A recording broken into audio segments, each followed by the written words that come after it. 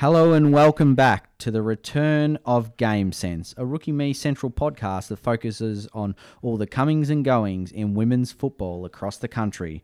I'm your host, Peter Williams, and in today's episode, we'll be recalling all the results around the state leagues and those premiership winners, as well as previewing a number of AFL women's sides ahead of Season 7. But first, let me introduce women's football analyst Alyce Collett. Alyce, thanks for joining me today. Thank you for having me. Awesome. So let's get stuck straight in because we'll have the AFL Women's previews coming up soon. But first, we're going to take a look back across the nation and recall the State League Grand Finals that have taken place. So first, we're going to head to Queensland. It was the most recent one where the University of Queensland went back-to-back against newcomers to the QAFL Women's Southport. Alyce, you caught the game. Give us a rundown on it. Yeah, that was a brilliant game because Southport led for so much of the game and then UQ came right back at them, and then it went to extra time, which is so rare in football games just in general, let alone grand finals. And then UQ only kicked 7 points in extra time, but the way the UQ fans celebrated that final behind, you'd think it was a goal. So, great game. Congrats, UQ. Very well-deserved flag. It's not easy to go back-to-back, and they continue to be the hunted heading into 2023. Absolutely. And over to the other side of the country, Claremont caused a stunning upset over East Fremantle in the WAFL Women's. Despite losing a number of players to AFLW expansion clubs, the Tigers took down the previously undefeated Sharks in a memorable grand final. So when we're talking about the AFLW players that have gone up, Tessa Dumanis went over to Port. They lost Ella Smith and Sasha Goranova. They both went to West Coast. So they have lost a fair bit of talent from that Claremont outfit. And not too many people gave them, a chance to even make it through the grand final despite finishing second. And that's no knock on them. They were just so under strength compared to where they started. And obviously they hadn't managed to beat East Fremantle all season. No one had. So no one was expecting them to do anything. But then all of a sudden they came good at the right time of year because it was one of those games that no matter what kind of happened, there was no guarantees. But, Claremont were able to get in front. They held a narrow lead. They were probably about 7 points up at the final break. And then they sort of just held firm, really. They sort of kicked away, but it was a couple of key behinds and ended up winning by sort of that 8-point margin. So Rachel Ortlep kicked 3. Michaela Weston, who'd get drafted, kicked a goal. And there were quite a few impressive players. Jasmine Stewart, who obviously was on AFLW lists. She was named best on ground in that win. But it was just a really great performance from Claremont, and full congrats to them because certainly they deserved it. It was whoever's the best on the day, and despite East Fremantle winning every other game for the year, they didn't win the one that counts. So they'll be back bigger than ever next year, no doubt. They're obviously missing Julia Teakle, who ended up at Port Adelaide. So, but they have some great young talent coming through the ranks, particularly in the talls. So it'll be quite interesting to see how they go. But if we move back to Victoria, it was an expansion side to the AFL Women's that triumphed in the decider, remaining undefeated all season to win the premiership. I'm, of course, talking about Essendon, with the Bombers only recording a draw in an otherwise unblemished season, defeating St Kilda, or the Southern Saints, in a thumping win on grand final day. Alyce, you were there. What was the feeling around the ground, and how did the match go down? It was a very well-deserved win by the Bombers. They were just clinical all day, and just the crowd number was what really, I'm trying to think, excited, it's not quite the word I was looking for, but felt proud knowing that such a big crowd wanted to come to the game. And unfortunately there was one downside for the Bombers, Georgia Nanscorn doing her knee, but that's the risk the Bombers had when they chose to keep their AFLW listed girls playing. But full credit to the Bombers. They had a ripper year, and so many players could have won best on ground that day, but Alana Barber definitely deserved the medal because she had a stellar game. And it'll be interesting to see if they can take that momentum into the AFL Women's. Absolutely. So to finish off the series of the State League Grand Finals, we're going to move on to the Sample Women's, where It happened back in May. North Adelaide stormed from behind to take down a really plucky Sturt outfit for a memorable SANFL Women's decider. North were really strong favourites in the game. They'd easily taken care of Sturt in the first final, but the Double Blues were really up for the fight this time. They were without Isabel Kuiper, who unfortunately did her knee in the final round of the season, missed a game, came back, and then sort of redid it. So she'll miss that 12 months with the ACL, unfortunately. But Sturt were able to really take it up to them, and for a large portion of the game, or the first half, they were sort of daring to dream. They kicked the first few goals and were looking really on top. But then full credit to the Roosters, because they only kept them to 2 behinds after half time, and really only 1 goal, 2 behinds since quarter time, while managing to pile on the 6-5 themselves. So at 3-quarter time, Chrissy Steen, of course, coached the Roosters to a flag a couple of years back. She was really revving up the troops. You could feel that North had another 20 minutes in them, or another 18 minutes in them.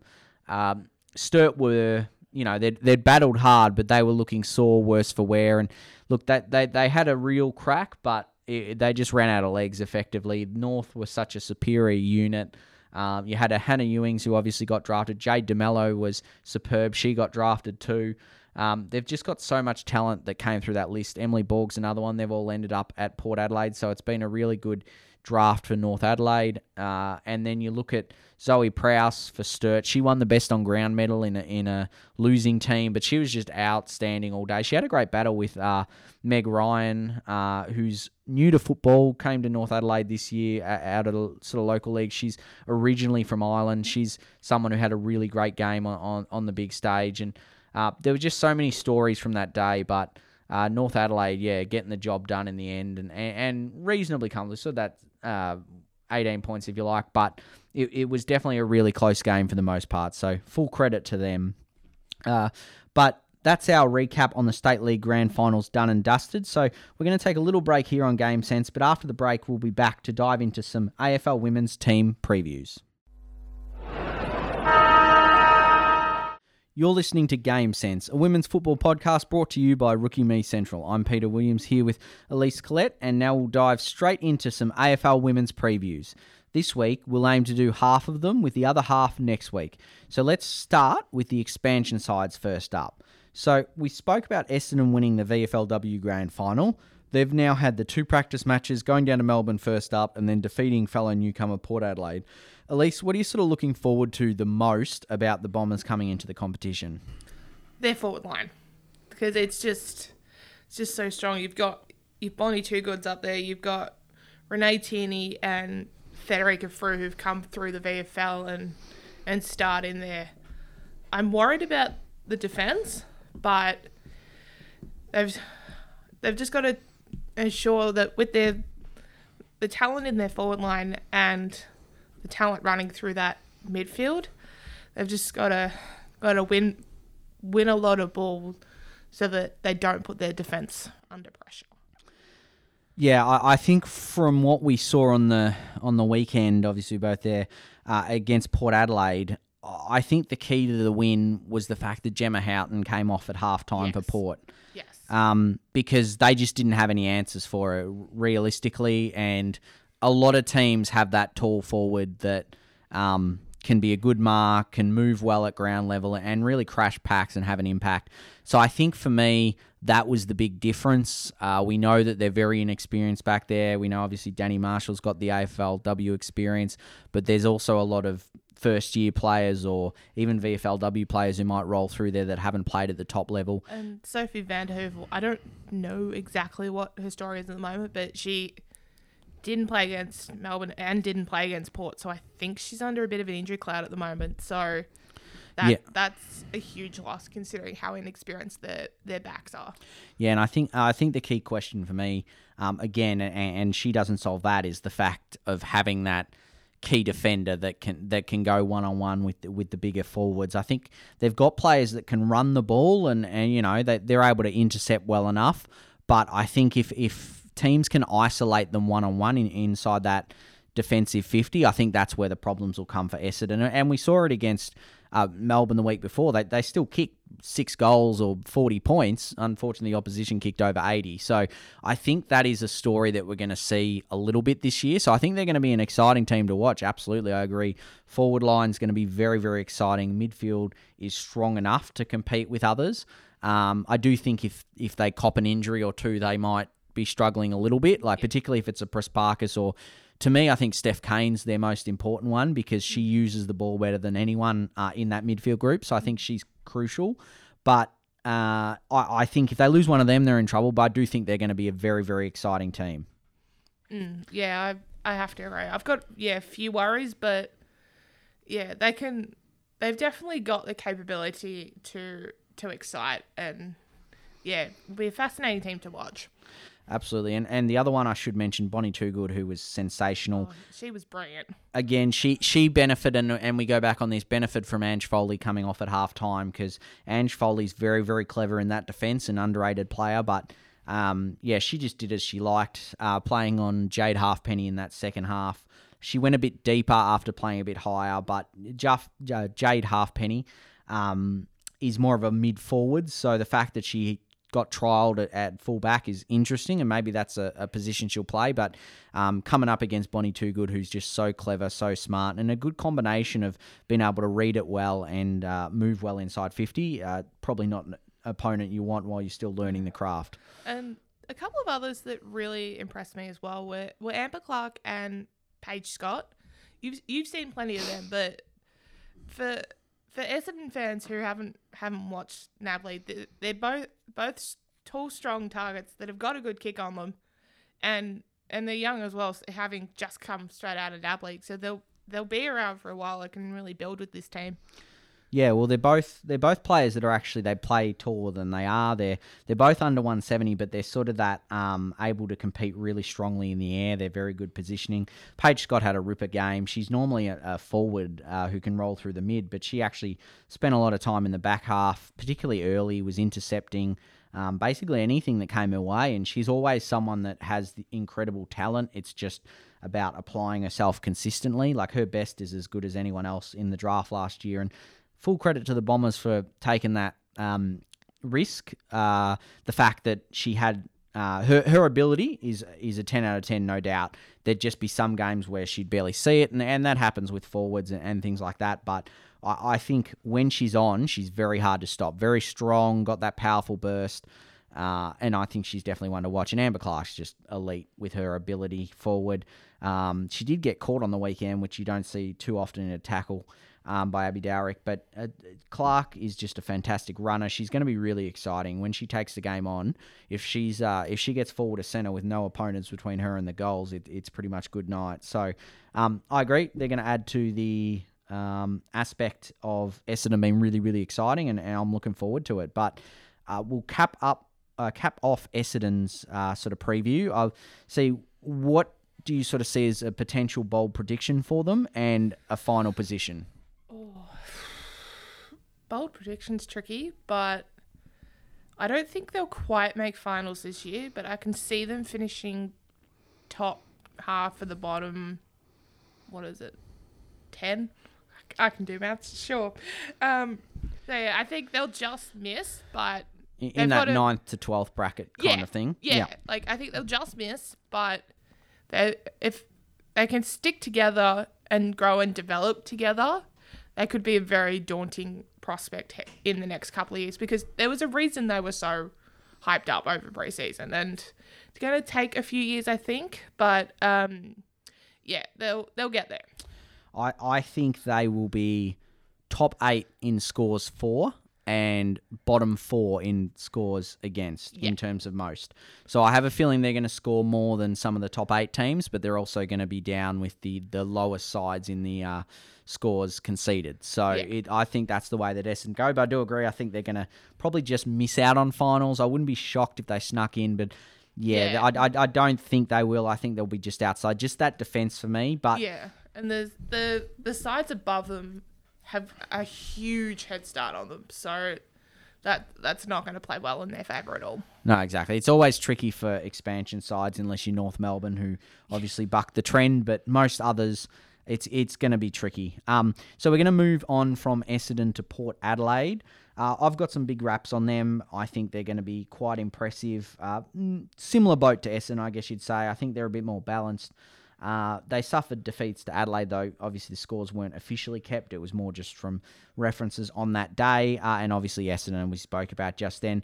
But for me, they showed plenty of signs. Alyce, what did you sort of like about Port Adelaide on the weekend? They really impressed me. I didn't have any expectations going in, but yeah, that forward line is going to be so scary. We were talking about Houghton earlier. Not only is she a strong mark, but she's also quick. So if Port kick it in over, say, a defender's head and Houghton runs onto it, see you later. So yeah, she and Kate Sermon are gonna be quite a daunting little partnership up there, and they were competitive and winning for most of the game on the weekend. But then when you take off your Foleys and your Houghtons, Essendon ran over the top of them. So at their best, they're gonna match it. I'm just worried that they like every expansion side, they don't have a lot of experience at AFLW level, so I'm worried they're not going to be able to quite match it with, say, the original 8 or however many sides it was that have got a 6-season head start on them. So yeah, I think they'll definitely be competitive. I just don't think they can quite match it with the top yet. Yeah, I think their best 21 is very good, and even if you stretch it to, say, 23, 24, but I do think that, as we saw, you take off a couple of their top enders, and I think they significantly become weaker. And I think that's the difference between Essendon and Port. I think Essendon have more support in your 20 to 26-7 bracket because they went for mostly, aside from the draft, they topped up with VFLW players, so players that are ready-made. Where Port Adelaide, they did top up with State League players, but the majority of them, by someone like a DeMello, a majority of them are sort of in that 18 to 21 bracket, where a lot of the Essendon ones are probably in your 21 to 27 bracket. So sort of in that next phase. So for me, the difference from the weekend, we spoke about Essendon's defence. For me, Port Adelaide's was just when they took off that top end sort of outstanding talent, they were in trouble. Like Essendon started to win more of the ball. They started to get on top. And don't get me wrong, if they're playing one of the premiership contenders, even with them on, I think they're going to struggle because they don't have a great deal of them. Because for me, they took in Houghton, they took in Phillips, who are their two elite players. There's no doubt about it. They're elite. And then they took a whole heap of players that are really good. They're not necessarily elite, but they're really, really good. Like your Foleys, your Jackie Yorstons, Maria Maloney. Like they're all real good role players and players that are clever. So I think that they do really well, but against star-stacked sort of midfields and things like that, I think they might struggle a bit. They're still very, very young as a whole. I love what they've done with the side. Hannah Ewings is going to be an absolute jet. Sarah Goodwin's going to be fantastic. She's still a little bit light, but when she gets the ball, she's just a fantastic user. We've seen Yasmin Dersma got a half on the weekend. Emily Borg has got a huge job because she's sort of their main one-on-one defender, I think.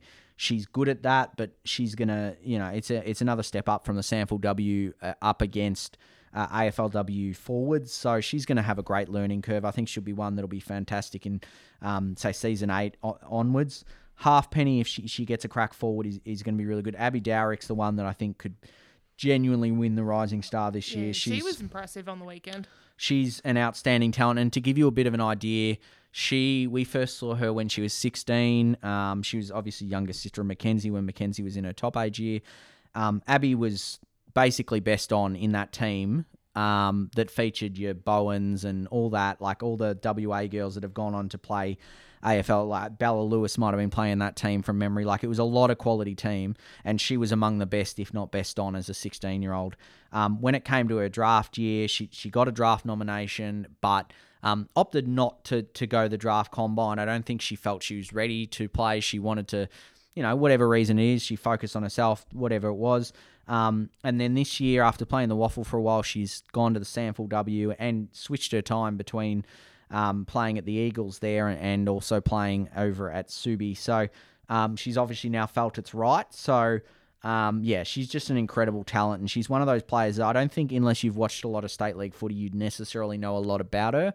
But she's just an outstanding talent because she's got that balance of power, speed, and strength. And she's so hard to bring down. So she's definitely one for me. I think could be a rising star contender. So, and just one other thing I remembered, that Port side we saw on the weekend didn't have Britt Perry.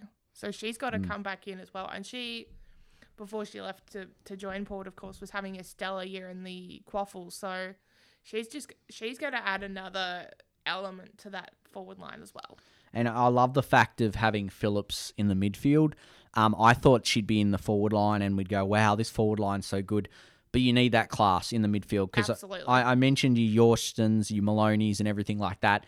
They're not the kind of players that you'd necessarily have. Like, they're ones that'll win the contested ball, they'll crack in or do all that. But Phillips is the one you want the ball in hand of, kicking inside 50. And even Houghton said it on the weekend. She said that, she knows when Erin gets the ball, it's going to be coming in, silver service type thing. So I like that she's in the midfield. I think that Hannah Ewings is the other one that should get a lot more midfield time. She's just an elite kick of the ball. So Goodwin's elite as well with ball in hand. So they've got a lot of great users.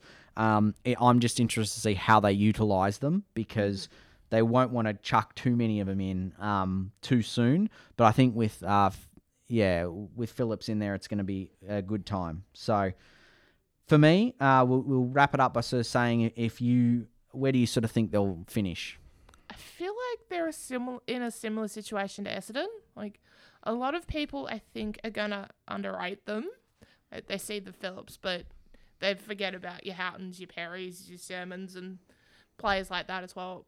But I'm just worried, like Essendon again, that these other teams that are going to be ahead of them have had such a huge head start. So I can see them similar, 9 to 12. Yep, I'm willing to back them in and say that they'll make finals in the sort of 7th to 8th spot. I think that those couple of spots are up for grabs. I think there's sort of a clear top 6 actually now I might, we spoiler for next week, I think there might be a top 5 after certain injuries, but we'll discuss good point. We'll discuss that team next week, but I think that the spots are up for grabs late in that sort of top 8, which we should actually mention. It's great it's going to a top 8. I'm glad they didn't keep it at a top 6. That would have been real rough for some of the teams. But the systems have been rough at times for teams already. So I agree. It's a good thing that they are going to a top 8. Yeah, absolutely. So I think that's Port Adelaide done. So we'll move on to Hawthorn. Hawthorn, obviously, we know, went down a lot more of a youth route compared to Essendon. They did pick up some very good players. Obviously, we know they got Jess Duffin, who, at her best was fantastic. Like, she's great. She can run with the ball, does really well. Caitlin Ashmore, another runner. They like to get their runners. And they got Tilly Lucas-Rod for that inside hardness. She's coming off a career best season, and potentially the loss of Patrikios and Smith was the best thing to happen to her career, to be honest. She had a fantastic season for the Saints. So we know that they've got that sort of midfield experience in there. But we do know they are very raw and very inexperienced. So, I mean, what did you think of them on the weekend? To put it simply, you can tell they're a brand new side. They had issues getting it into their forward line and being able to score. There's a reason they went scoreless for about 3 quarters. And there were just a few little communication issues that, an established side wouldn't have had. But, Tilly Lucas-Rod really impressed me on the weekend. I think, she's going to really... she had a stellar year last year, but I feel like she had a new club, new responsibilities now as skipper, and she's just going to go to that extra level. And I feel like someone like a Jess Duffin is going to have a great year as well, because she was struggling to stay in that North Melbourne side. So the fact that she's going to get, quite frankly, going to get a game every week because of her experience alone, she's going to have that certainty, be that little bit more settled, and just really be able to grow. Yeah, I think for me, Hawthorn are a side that their fans should probably go in with minimal expectations. Yeah. They're a side that, and we'll talk about the other ones shortly in Sydney, but they're a side that I think you've got to go in and understand where they're at. I have no expectations on them. I think for me, my expectations on them will be in 3 seasons to see where they get. I love what they've done with the draft. Jazz Fleming, Charlotte Baskarin, Mackenzie Erdley, Bridie Hipwell. They're all quality players. They're just 4 off the top of the head up the top. But for me, I love what they've done with their draft. They've got real leaders in there, players that can win the ball. A lot of them are ready-made, but it's more a case of just getting them used to that level, and you can't do that over 10 games. That's the other thing. It's not like even like an AFL men's season where you've got 22 games. You can kind of get them in the state leagues for 10 games and then chuck them in when they're ready. The season's over by then. They're sort of coming in, and of course lists of 30. The other thing is you get a couple of injuries and potentially your 28th best player or most raw player has to come in. So for me, they've got a great squad for the future, but not for this season. Like I just think that they're going to be a team that it does sort of struggle a bit this year. But I mean, on the positives, this is worth mentioning. They do have the easiest draw of any side, which is fair enough. Like they're an expansion team. I think that they're going to be a team that should be able to impact and sort of do well in the future. But yeah, for me, I think that it's going to be a bit of a struggle for them. Obviously, they play St Kilda, they play Sydney, West Coast. For me, they're not that they're necessarily, easy games when you're near the bottom, but they're 3 teams that'll probably be in the vicinity, if we want to say the sort of bottom 6. So I think, particularly the game against Sydney, I think is probably the one, if you're a Hawthorn fan, you'd be circling.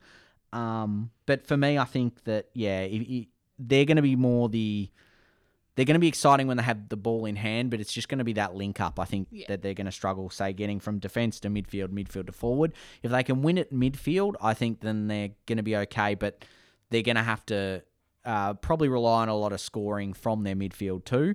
It's worth mentioning they've got Sarah Perkins as well, which will help. Yeah. So having her as a target, but also if she's the main target, I think that opposition teams will be wary of that and be sure to shut her down because she's clearly the experienced one. And they need a couple of tall targets down there. Like they've got your Tam Lukes and your Tegan Cunninghams, but Cunningham was their starting ruck on the weekend, so she's not always going to be down there. And I think maybe Lucy Wales and Tam Luke will rotate through the ruck, but yeah, she's not always going to be down there, so they need to find someone else to fill that Cunningham kind of role. And I think that those selections are there to provide that experience around the green shoots and the inexperienced players because it's fair to say though both those names are not going to be around forever. I mean, Cunningham's already retired once, so and obviously Tamara Luke towards the twilight of her career as well. So I think that they're going to try and develop those, like you said, like Wales, and they've got some other talented tools like Mackenzie Early, who they'll probably play up the other end, but they've got some tools they're going to develop, but those players are in there to use their bodies and strength and experience to be almost foils for the younger ones, knowing the younger ones will get lighter or easier opponents. They won't have to take on the best defender each week. So I think that's what they're there for. And look, hopefully Hawthorn can be competitive. And I think what we'll usually see is there'll probably be some one-sided results early on, and then maybe by around 7-8, that kind of thing, that they're going to be a bit more competitive. Although you don't want to look at that fixture if you're a Hawthorn fan, because it just gets really difficult in the end, because you play the Giants away in round 8. Okay, fair enough. Then you have Brisbane and Fremantle in the final fortnight. So it's not fun. Just yeah, as they're just getting as they're settled, getting oh dear. Yeah, they've got a very slanted fixture there. Their first half is very easy. I sort of rated it. If you want to go check out that article, it's called Lions Face Tough Fixture as Hawks Dogs win out. I rated their fixture first half as a 2.0, so that's basically 2 points out of 5, and their second half's a 3.6. So they certainly almost double in terms of difficulty. So good luck to the Hawks. Look, they're new. I'll get a position from you. What are you going to say? Can you nail down an exact position? Do you think they're going to... No, because there's a few other sides that will be around the same mark, which we'll get to in a minute, but yeah, I can't see them probably above bottom 4, unfortunately. As you said, they'll definitely, once they've got the experience into your Flemings, your Hitwells, your Mackenzie Eardleys and all that, they'll be a much better side, but just Hawks fans, don't go in with too much expectations and just enjoy the fact you've got a team. They're going to be brilliant in a couple of years, but patience will be duly rewarded. Yeah, I think realistically they're probably going to be bottom 2, possibly bottom 3. I'm still not sold on, again, a couple of teams that we're going to discuss, but I think that the games against Sydney and St Kilda in particular are going to be key. I think they're the two games for me that whoever wins the most out of those is probably going to finish above the others. So hopefully they can get a win, though, at some stage. We'll see what happens. Yeah, they should get a win, but the question is how many? Yeah, the question. And the question is, I don't know which one. Like I said, Sydney's the one I'd be circling, and we'll discuss them now. Actually, we'll go straight on to them because I think that for me, we're wrapping up.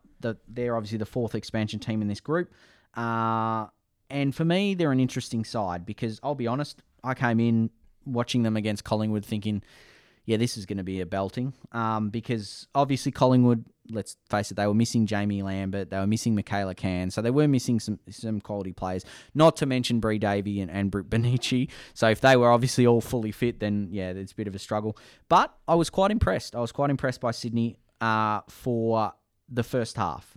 And then, as you will see with a lot of young teams, it kind of just got away from them. So the first quarter, they were fantastic. I was actually really surprised with how much they took Collingwood on, and perhaps they surprised the Magpies a little bit and sort of were willing to take game on. Montana Ham's absolutely outstanding. She was brilliant, as expected. Cynthia Hamilton's so good up forward. She'll compete really strongly. But the issue was in the second term, Collingwood missed a lot of sitters and a lot of chances. Sydney's defence held up, so that was what impressed me. Not more so. They didn't really have much of the play. They were mostly just kicking it at a defence desperately, but they held up. That was the key. And then they kicked 2 goals from 3 chances. So for me, if they get those opportunities, they're good. But if they don't get those forward opportunities, that's for every side, but I think that opposition teams could score quite heavily against them. So they'll make the most of their chances. I just don't think they'll get many. So we saw Collingwood sort of run away with a 5-goal win. So it was a 39-point turnaround. Sydney scored a point in the second half. So they did really fade away. But look, what do you sort of make of Sydney's list and how they've constructed it? Yeah, they're an interesting one. I'm glad that they went to Victoria and got so many targets from the VFLW because... like your Brady Kennedys, your Jenna Lawson Taverns, your Lauren Zagettis, they're not going to get a look in Victoria, but their mature bodies have plenty of footy experience. They may not have the AFLW experience, which is a severe lacking on looking at this Swans list, but they've got experience of big games, which is always helpful. But yeah, it's just... the Swans, I think, of the 4 new sides, intrigue me the most because they're so raw. Like, we've talked about the other sides having a lot of rawness, but they're definitely the rawest of the 4. So, yeah, I think they're going to struggle because when your most experienced players are your Brooke Loughlin's and your Alicia Newmans, that's a telling sign, but... I feel like, at the same time, I don't think they're going to go winless. I haven't bearing in mind I haven't memorised their fixture yet, so I could sound really stupid saying that. But, yeah, I feel like they're going to pinch a win somewhere. I'm just not sure where. Yeah, I mean, it's very easy to say that from this point of view, but the reality is that the match is potentially the match between Hawthorn and Sydney. Only one team's going to win that unless they draw. So realistically, them and look, there might be one other game or so, like St Kilda, West Coast, perhaps those kind of teams, maybe. I do agree. I think if Sydney were to play Hawthorn right now, I'd be tipping Sydney, and the pure fact is that they would get this forward opportunities, but against teams with really strong midfields, I think they've got the potential to get blown away. Yeah. If the opposition team doesn't have a strong midfield, then I think Sydney can really punish them going forward because their forward line is actually quite potent. Their small players are strong in the air. They're able to, compete strongly and they're quick and clever. So I think they'll do really, really well if they can win the midfield. But of course, being inexperienced, I don't think it's going to happen that often. And obviously, look, I think it'd be fair to say even Scott Gowans would say that they wouldn't be expecting too many wins this year. I think he sort of said numerous occasions it's a long-term plan. So, because we do know whenever non-Victorian clubs come in, sometimes we've seen with the men's, that if the wins don't start stocking up, they tend to, you get a bit worried about them. So, I think if I'm a Sydney fan, I think Sydney are built a bit different to... men's Gold Coast, I'll just say it. We've seen even people on the Gold Coast sort of say that those fans dropped off when they didn't do as well. For me, I think Sydney fans are different. I think that they're going to stick around. They're already passionate about them. Yeah. They already had the most members, which is fantastic. Yeah, that was very impressive. Outstanding. Well done, Swans fans. And Sydney are one of those teams that I genuinely like. I don't think it's difficult to dislike Sydney for what they do. And this is men's, women's, everything because they do it so well. So for me, I'm kind of hoping they go as well as they do, or go as well as they possibly can. I'm just, I've got some question marks around them being able to have enough opportunities because they are inexperienced. They've got some good hard bodies. They've got some runners, kick it forward. Sort of skills still got to work on. They're a bit rusty, that aspect. A lot of chaos ball going forward and players able to pounce. Montana Ham's already kind of almost getting tagged in her first game. So she's going to be the key. I think teams are going to nullify her because realistically she's going to be their best player or one of, if not their best player. So because she is pick one, she's ready-made to go. She'd be one of the best players in any team realistically in the top sort of 5 or 6. That is how ready-made and how good she is. And we're going to see that with draftees. They're going to come through and be, wow, how good's this kid, already right up there. So she'll probably be the one that teams target to try and stop, and fair enough too. But I mean, for me, I think that they're going to be a really competitive unit. I think for them to get a win, it would need to be one of those weaker sides we've sort of talked about, and for them to be a little off their game, because I think Sydney will be the team that'll keep cracking away and keep having a crack, having a go. It'll just be a case of if they can get those opportunities. Yep. So. Yep. Wrapping them up before we go to a break. Final position, we've kind of discussed it, but... Yeah, they'll probably be bottom 4, unfortunately, but Swans fans, you're passionate, you're excited about this team already. Stick with them. They're going to come good. It just might take a couple of years. I tend to agree. I think they'll probably, like Hawthorn, they could well be rounding out those bottom 2 or 3 with Hawthorn and another team we'll talk about today. But... yeah, for me, as I said, I really like the Swans, really like what they're doing. Scotty Gowans is a great coach. That's the other thing. With Scotty Gowans and Beck Goddard at helm, you've probably got 2 of the best coaches you can possibly have. Definitely. So I was lucky enough to chat with Scott Gowans a few weeks ago, and I came away feeling really impressed with the way he's gone about it. So, yeah, that's a huge, huge gap for the Swans, particularly with such a young side. So, yeah. So I think... with those people in charge, I think that they're going to go really well. So what we'll do now is we'll take a break and be back to analyse the final 5 teams for this episode of Game Sense. Welcome back. You're listening to Game Sense, and it's Peter Williams here chatting with Alyce Collett. We'll run through the final 5 AFLW team previews for the season ahead, starting from the bottom of last season's ladder. So obviously West Coast's the first team up. They won the Wooden Spoon last season, only the one win. They had a competitive preseason. They easily took care of Hawthorn, and then they had a mud slog is a fair way of describing it against Fremantle. If anyone saw that footage, that is a game that you can pretty much take nothing from other than, both teams had a real crack because there was just nothing. Skills go out the window. It was really just kick along the ground and, you wouldn't want to be the person washing the clothes afterwards kind of thing. So, which it's not lost on me that right now Victoria was having the sunshine while Perth was enjoying an absolute downpour. So, bit different for them, but look, I think that they've had a lot of change over the off-season. They had about 11 people come in and more since there's been other ones that have obviously gone out. Evie Gooch has gone to the inactive list, and now Sinead Davison obviously has done her knee, unfortunately. So she's another one gone. So they've had to bring in Ash Gomes from East Fremantle. So that's another one. We mentioned East Fremantle just missing out on the flag. She was the captain of that side, so she's come in. They're a very different looking outfit this year. They've brought in Jess Sedunary, Crystal Petrevsky, Isabella Simmons, Michaela Bowen left, so she's obviously the key out. I think for me, obviously they've brought in, the best player in the country right now in Ella Roberts for the juniors. She was absolutely outstanding. No one moved on more players and no one brought in more players than West Coast. Combination of, retirements to listings, free agency, trade. What do you sort of make of West Coast's off-season? Chaotic. Certainly. I didn't quite realise it was 11. I knew they'd lost a few, but didn't do the maths and work out it was 11. I'm worried about how much that's going to affect them because if losing so many players and trying to add new ones in and make sure that the synergy's there, and that's going to take a while. So I'm a little bit worried about that, but also intrigued because they might just click straight away. You were saying we can't take much out of the Freo game. I don't know how much we can take out of the Hawthorn game either, having now knowing what we've seen from them against Richmond. So, I'm not sure.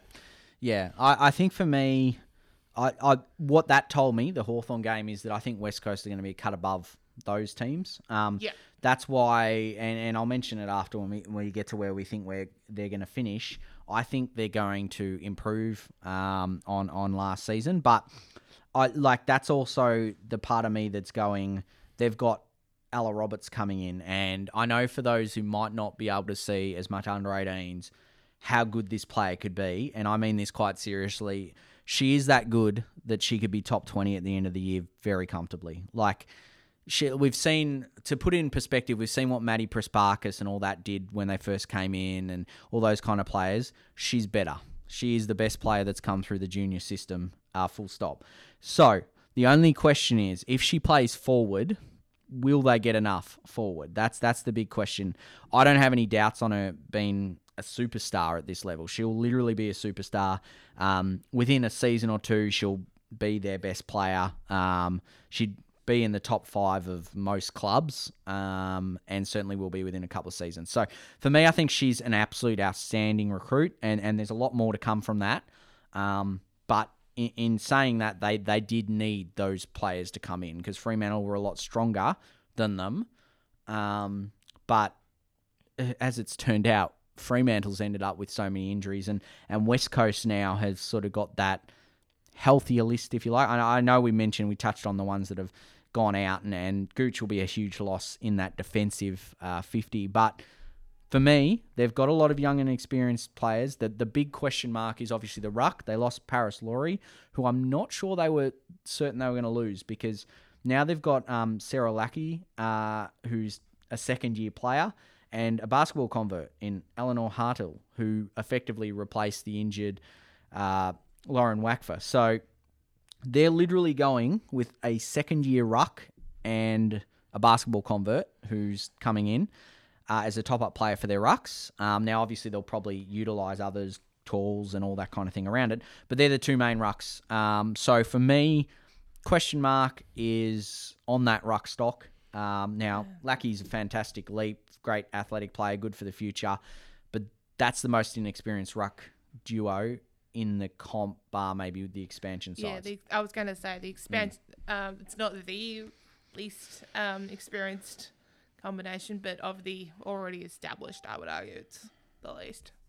Well, it's arguable almost. Well, a lot of the expansion clubs off the top of my head have probably got a state league ruckman that's played a fair bit. Yeah, but not... Lackey's come from basketball as well originally, off the top of my head when we chatted to her last year. So from memory, it's like, I mean, I guess they haven't had the 5-6 years in the system like some of them might have or things like that. But I'm not too concerned outside that because I don't think the rucks, unless you're a top 2 or 3 ruck, I don't think it's a major issue. Like, I know VFLW is different from AFLW, but Simone Nalder was getting consistently beaten in the head-out battle, but then you've got that midfield that was so good and able to win the ball that it didn't matter. Nalder was getting beaten all the time. So you raise a good point that, yeah,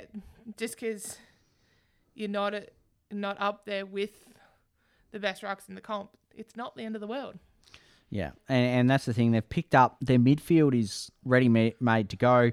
Got Alice Smith, Sasha Goranova, Michaela Weston provides that run on the outside. Will probably play a bit forward. Kate Bartlett, been consistent for ages now. She's got her 3rd chance at AFLW level, but has only played the 1 game. She's going to be a great forward. And of course, I mean, you were here 12 months ago when we chatted to Jade Britton, and now she's on a list, which is fantastic for her. Definitely, like, for me personally, just outside of... outside of the neutral territory, that's fantastic to have someone that, has worked really hard to get on a list there. So they've got that experience that's come in, state league experience. I think that'll help them. I don't think they're in an any worse spot than the other teams that have brought in a lot of state league experience. We know Swanson's quality. We know Hooker's quality, Lewis's quality. I think the only thing will be how much can those midfielders contribute and the drop-off. That will be the only thing. I think that they've got some outstanding players and I think they can do damage. Their forward line's all right. I don't mind it. Midfield is really, really solid. Defence, question mark, no Gooch. That's going to be a big year for Sophie McDonald back there. She's going to have to establish herself consistently there. I think Beth Schilling will now step up. She'll probably chop out in the ruck as well. She's done a little bit of rucking. I just think there's not a major question mark outside obviously the inexperienced ruck. For me, there's not a major question mark. There's just little question marks across the field. Yeah, that makes sense.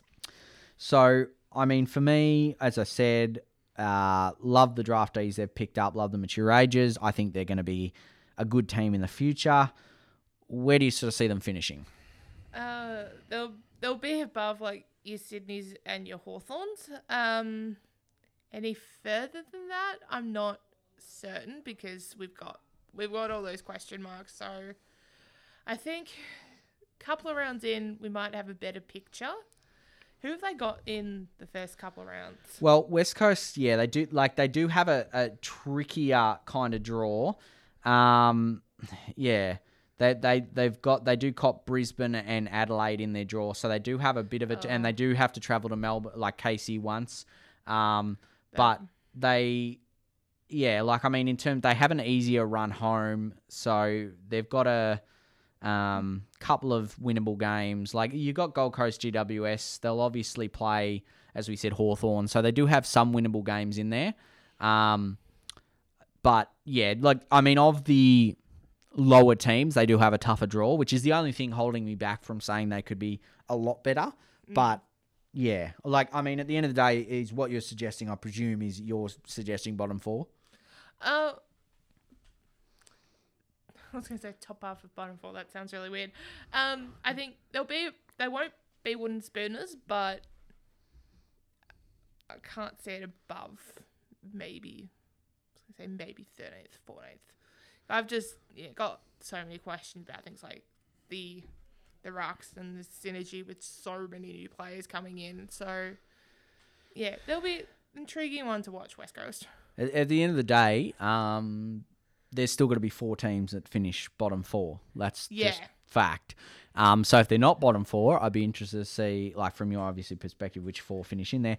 I actually believe they won't be, but yeah. Did you have? I don't have a list off the top of my head, but I feel like they've got a head start on some of the other sides, which will definitely help because they do have a lot of players coming in, but they've got a lot more ready-made AFLW bodies than some of the other sides. So yeah, just on the new players they've come in, I can't wait to see how Crystal Petrevski goes because she can be so exciting, but she just was a victim of Melbourne's list depth. So she can come in and create a little bit of flair and a little bit of excitement in that West Coast forward line.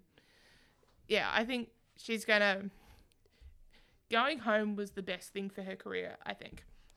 I love that we're not talking about Melbourne. You still managed to work in. You worked in how good a Melbourne into the podcast. We love it. I'm all good. Prepared to cop all that. Yeah, all that. All good. I'll keep that PG, but yeah. No, love it. I was waiting for it. But that's all good. Yeah, for me, in terms of finishing position, just to wrap up because we've gone a bit long on this one. For me, I think they're going to finish. I'm going to say 12th to 13th. I think they're going to improve a little bit on what they did last year. And I think that there's even a team or two, not in this podcast, they might finish above. And I think most of the teams in this podcast, they'll finish above. Not all of them. Towards the end, it's a little, I've got a few things. But a lot of these teams, all these teams in this podcast, I have question marks about. So there's no guaranteed, as we said, this won't be the premiership contenders in my opinion. There could be a shock, who knows, but not for me. No premiership contenders for me either. I'll just put that out there. Yeah. Oh, what's that? No. I was going to say, well, we're going to Melbourne next, just to shock, go off the run sheet. No, we're just kidding. In case you can't tell, Alyce is a Melbourne supporter. We're gonna and I cop it from everyone in the office. No, it's there. Well, I mean, to be honest, we'll discuss it next week, but I think we're all on the same page with how good they are. So we're going to move on to the teams that are not quite as good, but hopefully they'll have an improvement this season, and that is St Kilda. They escaped the wooden spoon last season, but they did struggle for the most part.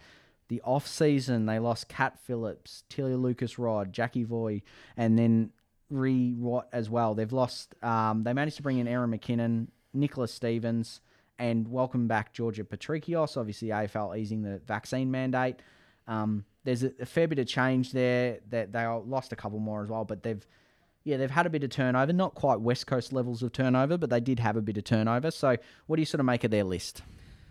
Yeah, they're an interesting one because that is a lot of experience that's gone out the door. But as we both saw on Friday night, they've still got that forward 50 entry issues they had last season, which does worry me. But a couple of their VFLW draftees in particular really excite me. Deanna Jolliffe and Hannah Stewart. They both had stellar seasons at VFL level, and I was excited to see that they both got picked up.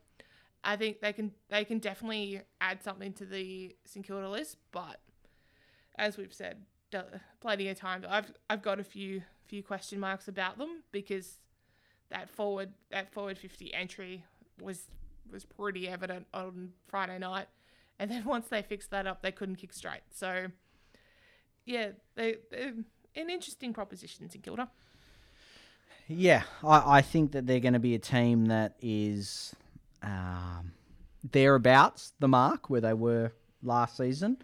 I think that they're still going to need another season to come good because they've kind of almost cleared out a bit and then they've kind of reset. Patrikios coming back was good. She was still very scratchy on the weekend.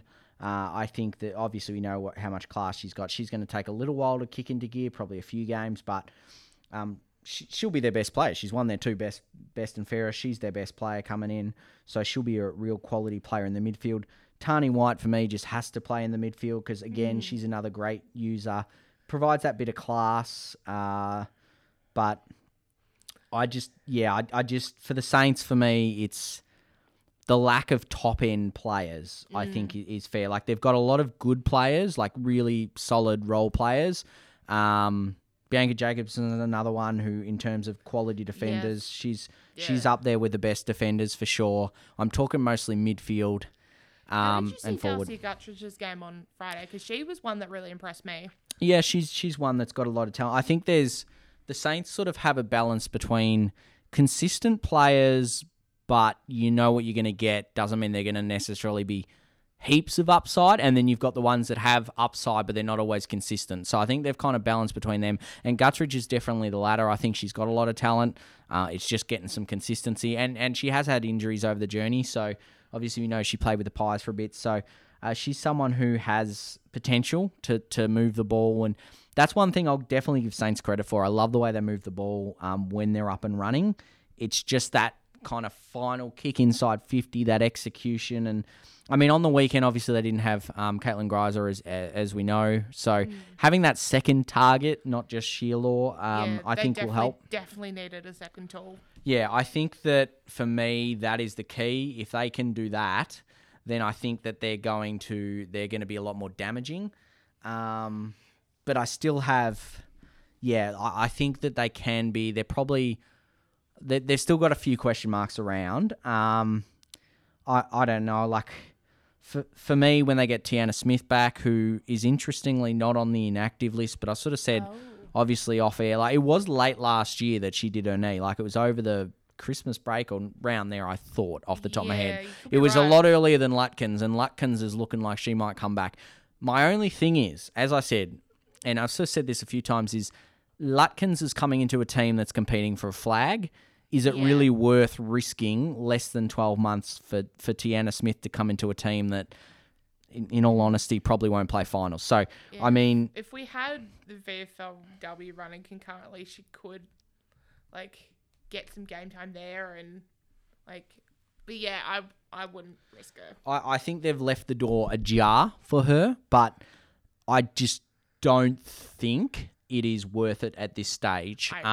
I mean, obviously, if she passes all the medicals and the doctors say it's okay and she does make a comeback, great for her. You know, I love seeing her out there, but the worst thing that could happen is she comes back for a game or two, you know, effectively a consolation game, and something happens. So let's hope that she's, when she does come back, whenever it is, she's fully fit and can really run and go, because she'll be right up there with Patrikios for their best players. So for me, I'm not sure about St Kilda. They do start off against Sydney, so that's a good start. And then Hawthorn. So they've got two very, very winnable games to start with. So they could start 2-0. As of right now, they could start 2-0, I think. And to be honest... Probably should, really. Oh, they absolutely... To be honest, I'd almost go as far as say they have to for the Saints fans. Absolutely. Because they suffered a lot. Even when they were not too bad last year, they dropped a few games. I remember the one at Trevor Barker. I'm going off the top of my head here, but the one over there where they were up. West Coast one? Yeah, West Coast one. That's right. They were up for a fair bit, and then they just fell away. So for me, I think they've got to win those two. And then it gets a little tough. Well, they play Melbourne after that. So that's going to be a bit tricky. And then they've got obviously Gold Coast, Geelong. But to be fair, they did match it with the D's for, I think it was about 3/4 last season. So, and it's the same venue as well. Yeah. So, are you tipping St Kilda in that one, eh? Enough with this. Nah, let's be honest. Okay, so on a serious note, though, they do play Carlton in round 7, which is another one you could have a... I'd 50-50, I reckon, at the very least. Yeah, and then Bulldogs... Again, there's a lot of teams that you have question marks in. Port at home, look, I don't think they'll win that, but, you know, you've got a question mark. But as I said, they play the quality teams like Melbourne and Adelaide, and and then you've also got a Collingwood game in there as well. So I don't quite have Collingwood up in the Melbourne Adelaide at the moment, but they're thereabouts. So for me, I think that they could win a few games this season. I think I could see them winning 3-4, something like that. What about you? Where do you sort of see Saints? Yeah, I definitely don't see them dropping from where they were last year. I've still got a few question marks, but if they can get everything working, there's a lot of, particularly around that middle part of the season, where there's a lot of, for me, 50-50 games that could go either way. If they win a couple of those, then things start to get a bit interesting, but they've got to fix a few things first. And just on that, in all seriousness, with that St Kilda Melbourne game, Melbourne, as you would know, play Adelaide over in Adelaide and then North. St Kilda could head into that game ahead of them on the ladder just purely because of the fixture, realistically. Even if they've both won both games, you would have to say that St Kilda's wins will probably be a bit easier. Yeah. They could end up... They could end up in... I don't think no matter what happens in those two games, they'll be favourite in that match. But, they could end up. It'll add a lot of spice. Very interesting. Yeah, no. And to be fair, and this is just a spoiler for next week, we do have a good laugh about, obviously, Alyce Melbourne, but I have tipped them for the flag as a spoiler for next week. So I do obviously think they're very good. So, so finishing position, Saints. Where you got them? I'm going to put them between say, Port and Essendon and a West Coast. They've got a lot of winnable games.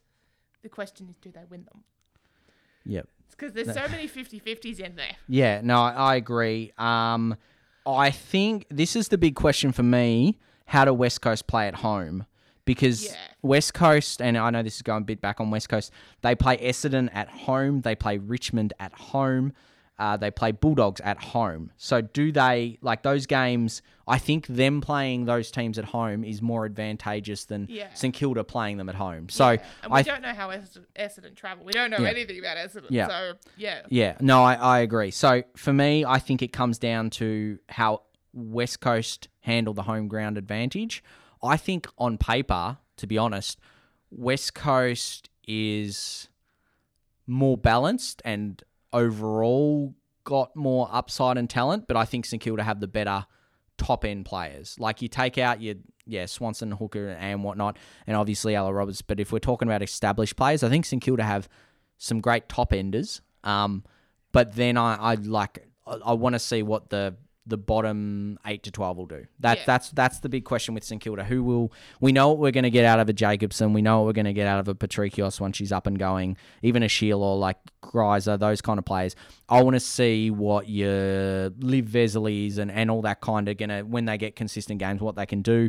Guttridge is another one, those kind of players.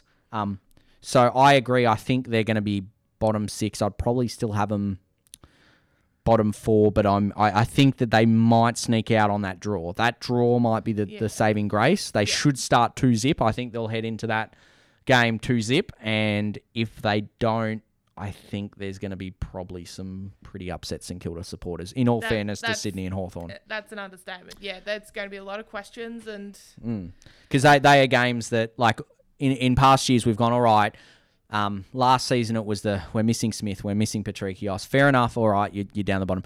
These are teams brand new, very raw, very inexperienced. Realistically, probably on paper, 2 of the weakest teams. Yep. They need to win them. So they need to go into that Melbourne game 2-zip. Yep. So hopefully they do. That's a lot on St Kilda. We're going to move on to Geelong. Geelong, they managed to pick up a couple of wins last season. Obviously, they had a far superior percentage to St Kilda because they were a lot more competitive. Their defence was superb. Their attack was a different story. And that is the big question mark. And it did not help. They decided they weren't going to re-sign Phoebe McWilliams. That confused me. I'm like, why are you getting rid of your best forward? My question was, it wasn't necessarily that, because I thought, okay, maybe they're rebuilding, maybe they're trying to get in some young guns and all that. They lost Liv Barber, which then I went, okay, this is a bit of concern, purely because for me, Liv Barber would have been the one that you go, sweet, all right, her in, lock her in, she's there, good. She left, and then the whole rebuild thing, then they brought in obviously Shelley Scott and Jackie Parry, particularly, I'm talking more Scott because she's the older one, is almost like they wanted to go for that rebuild, but then they sort of brought in that experience back. So it's almost like they've traded experience for experience. And it was kind of like just shuffling like an experienced forward for another experienced forward. But I wasn't quite sure like whether or not they didn't expect Barber to go. That's the only question I have. But I mean, I like players on the list at Geelong. On paper, the last few years, I actually love Geelong on paper. Just on the field, they haven't been able to do it. I remember the start of last season being really impressed by Geelong, even though they weren't getting the wins. And then that game against the Bulldogs, I will never forget. They're sitting there writing, "Where did your start of season form go, Geelong?" Because they just fell away. But that experience they've brought in will certainly help. But yeah, they're an interesting one, Geelong. Yeah. For me, yeah, it's like you look at the midfield. That midfield is outstanding and huge potential. Yes. You've got Prasparkas, you've got Nina Morrison. Like somehow Nina Morrison seems to not be remembered as well. Like she had that elite. I mean, the injuries. Couple of knees will do that for you. But you look at that, and obviously, Amy McDonald. They've got Beck Webster in there as well. Like they have some serious quality in that midfield. The defence now, they did lose Maddie McMahon, which is going to be a big loss for them. So she's now out. They've still got Meg McDonald in there, who's going to be pretty important. Yeah, she's another one that I'd argue is a bit underrated as well. Yep. I think that's fair enough. And you've got Georgie Rankin back there, Kerrick and Emerson. Like they're all a good unit. Like they're not necessarily. I think McDonald is definitely. The others are more really good players to play their role, and that's why they did so well defensively. And I think they'll do well again. Although McMahon going out is a worry. But for me, I'll look at that midfield, which they've also welcomed in Michaela Bowen, keep in mind. Yeah. They've got Bowen, Prasparkas, Morrison, Webster, and McDonald. That is a ridiculously good midfield. Like, I want to point out, Amy McDonald was their best in Ferris last year as well. Yeah, no, that's the thing. Like, that is a really, really, like, that is a top 6 midfield at worst. Like, that is an absolute outstanding midfield. And like a really hard one too. Like they're going to win a lot of contested balls against other teams. I reckon they should bully a lot of those younger, like less experienced midfields with that midfield. Yeah. The question is, can your Scotts, your Parrys, your Mia Skinner, who had a fantastic VFLW season, Chloe Shear is another one, Kate Darby. Again, Chloe Shear's got X Factor. Skinner's got potential but had injuries. Parry, as we know, has talent, but, hasn't had that consistency, again, like why she left Melbourne. Scott is, again, another consistent player. But again, getting out of Melbourne, they've had a lot of players roll through there. So, yeah, I'm still not sold on their forward line. I think their forward line is going to get a lot of opportunities, and Geelong, like, their success will depend on whether their forwards can make the most of the opportunities. Because I think they'll get it. Look at the midfield, they'll get it. It's just whether their forwards. Another name that has left Geelong that we haven't mentioned yet is Geordie Ivey. Yeah. That's another experienced body as well. But again, like experience going, experience coming. Like it's almost like they've just traded them out and in. And okay, that was in a trade for them. The McWilliams going out without a like for like exactly coming in is the worry. I was gonna say, did she go for draft picks in the end? Yeah, she went to Carl. No, she went to. Oh, McWilliams. Yeah. Yeah, she went for. Did Geelong get draft picks or an actual player for? No, I think just draft picks, wasn't it? Yeah, because it was Carlton. Yeah. I don't know why I doubted myself there. I was literally like Carlton, then I was like, hang on, because I kept thinking VFLW when she played for Hawthorn. I was like, no, it was definitely Carlton. Like, just had that real mind blank. We've been going that long that I've just forgot. But yeah, I was like Carlton. Yeah. So yeah, it was draft picks, absolutely. Yeah. So they kind of traded up, although Carlton actually sort of traded up a couple of spots, and Geelong got some other stuff and whatnot. Yeah, a number of later picks. They were trying to get some later picks and get a few players in. Big year, I think, for Laura Gardner. I think she has to establish herself somehow in that midfield. She was another one that had a stellar VFLW year, so I think they've translate that up. I think they've got too many midfielders. That's the question. They've got, you look at this, Laura Gardner, Darcy Maloney are two players that should be playing first choice midfield, and they're effectively second choice midfield because the quality of that on ball is great. I wonder whether they end up moving one of those players, like not them necessarily, but one of the midfielders somewhere else. Beck Webster maybe slots in at halfback. She played there at junior level, so she could be someone who replaces that Maddie McMahon, allows Laura Garden to come in. Maybe one of them can go forward, be a target. I'm not sure. Georgie Prusparkas could. That's a very easy spot. She can dominate at full forward. But yeah. I was going to say, did Nina, maybe she just drifted up there, but was she forward at one stage?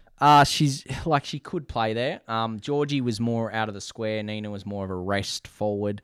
Okay. But yeah, she could play forward. But Georgie sort of, you could have a 1 out and she'd beat a lot of opponents. But yeah, for me, if we're wrapping up Geelong, I would just have a question over that forward line. I think everywhere else is pretty good. Ruck, again, Liv Fuller. They delisted Ren Karras. Yeah, I'm not sure on their ruck, but obviously they're putting all the chips in on Liv Fuller there.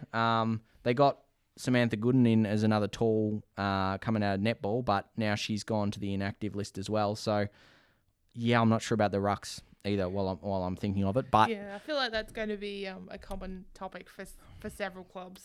For me, just in summary, midfield elite, defence borderline elite, forward line big question mark, and ruck again depth question mark. Where do they finish?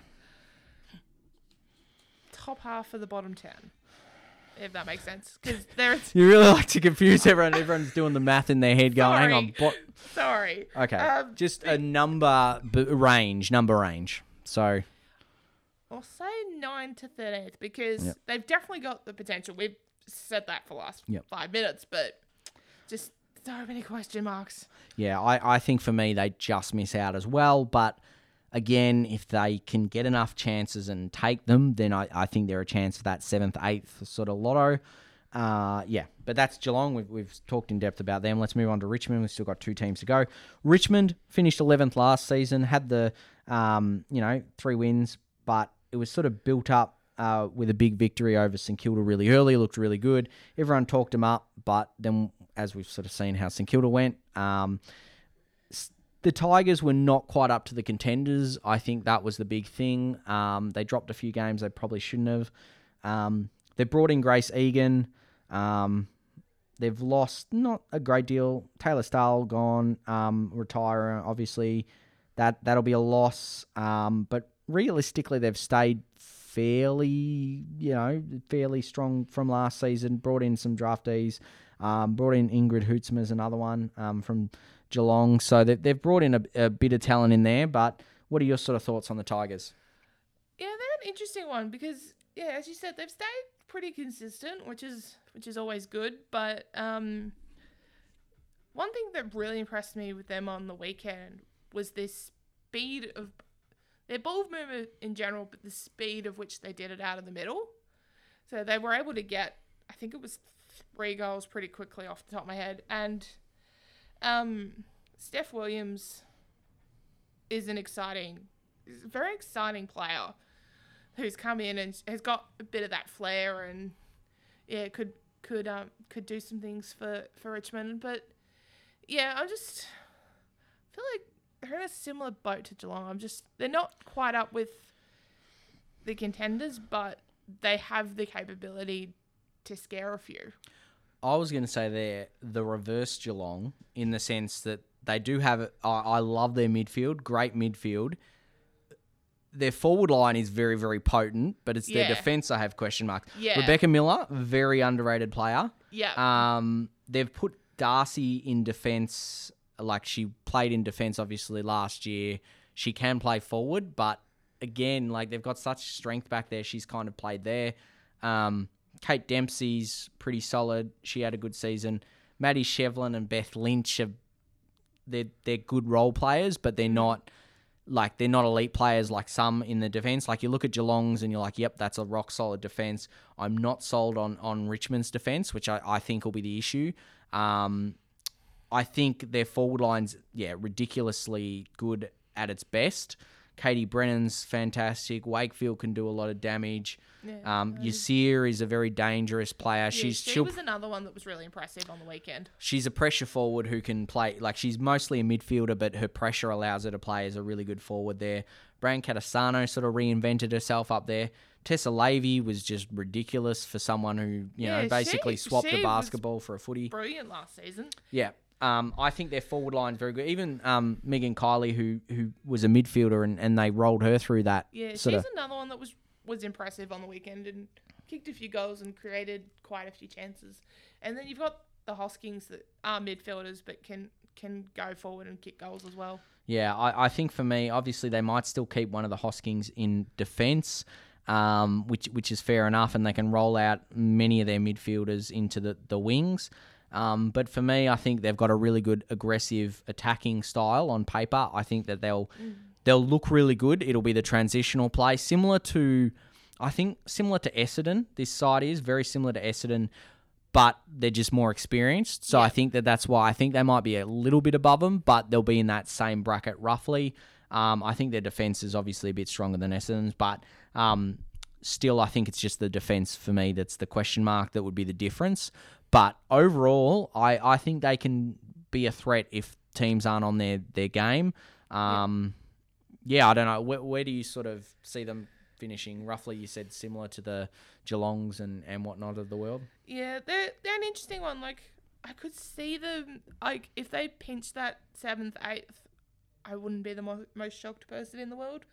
But then if they finish, say, 10th, I'd also not be shocked. So, yeah, they're an interesting one. Well, how does their fixture look?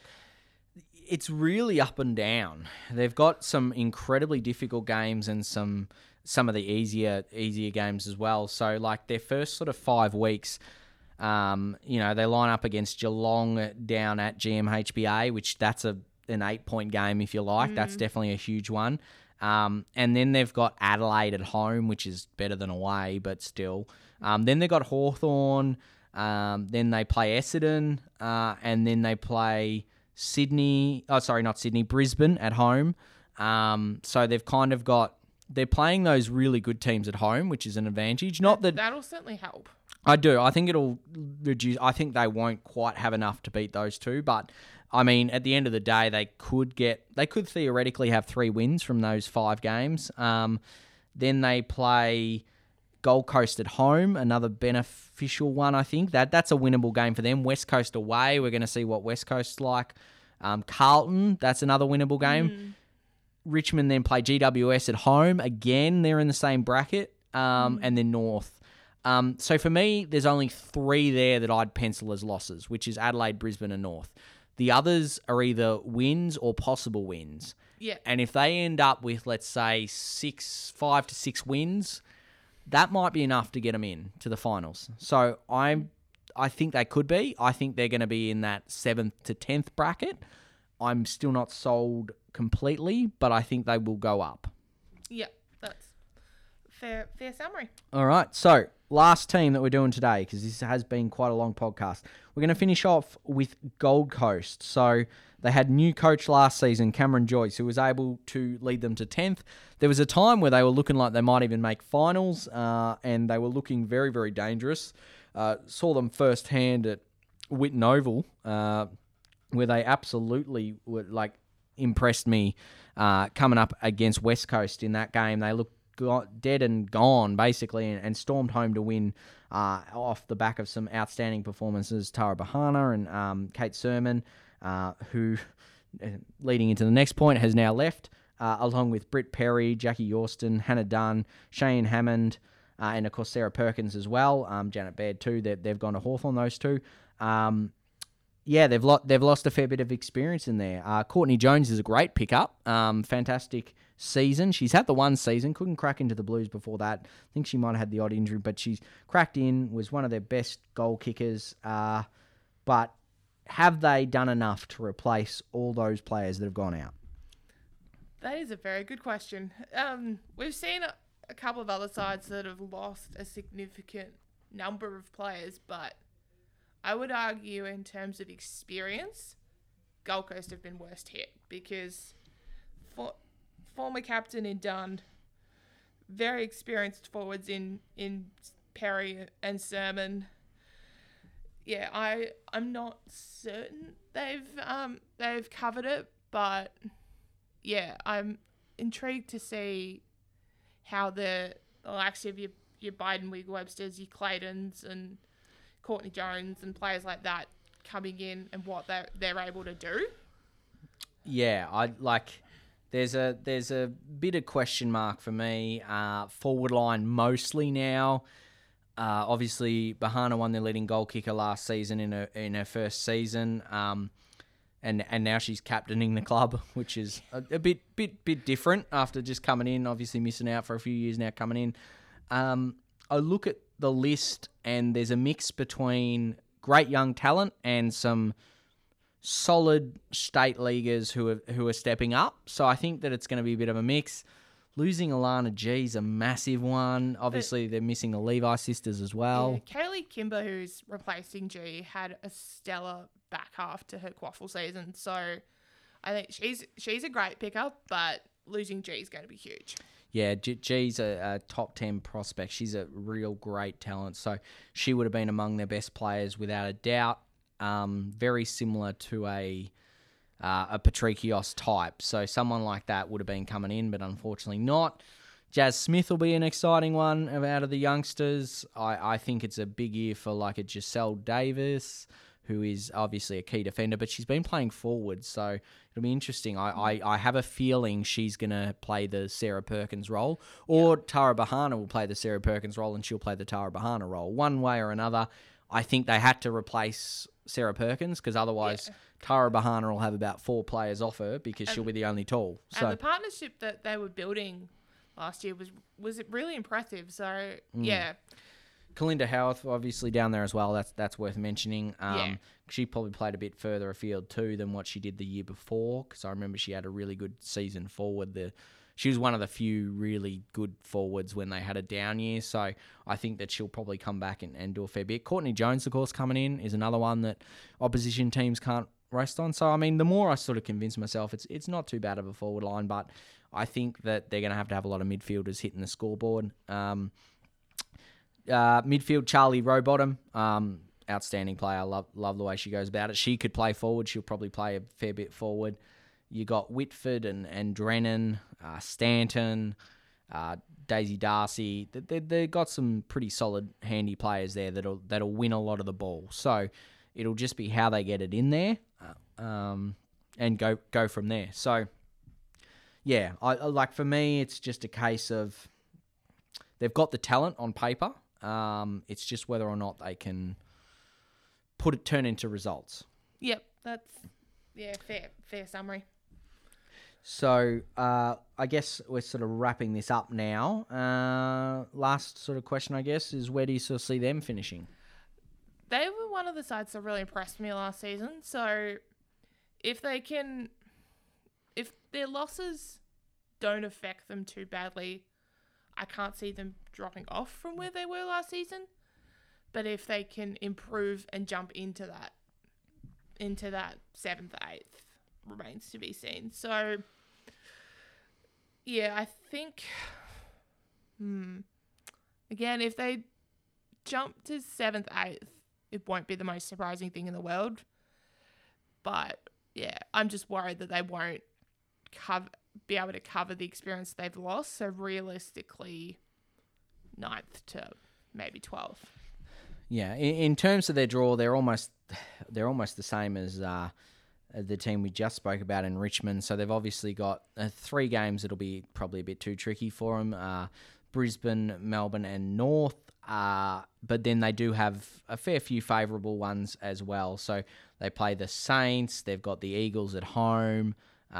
They also play the Hawks. So I think that they're going to be able to do enough that they'll be competing for finals, but I do think that perhaps they're just going to fall short. They got a lot of 50-50 games as well. They got the Tigers in there too, Carlton, GWS in the final round.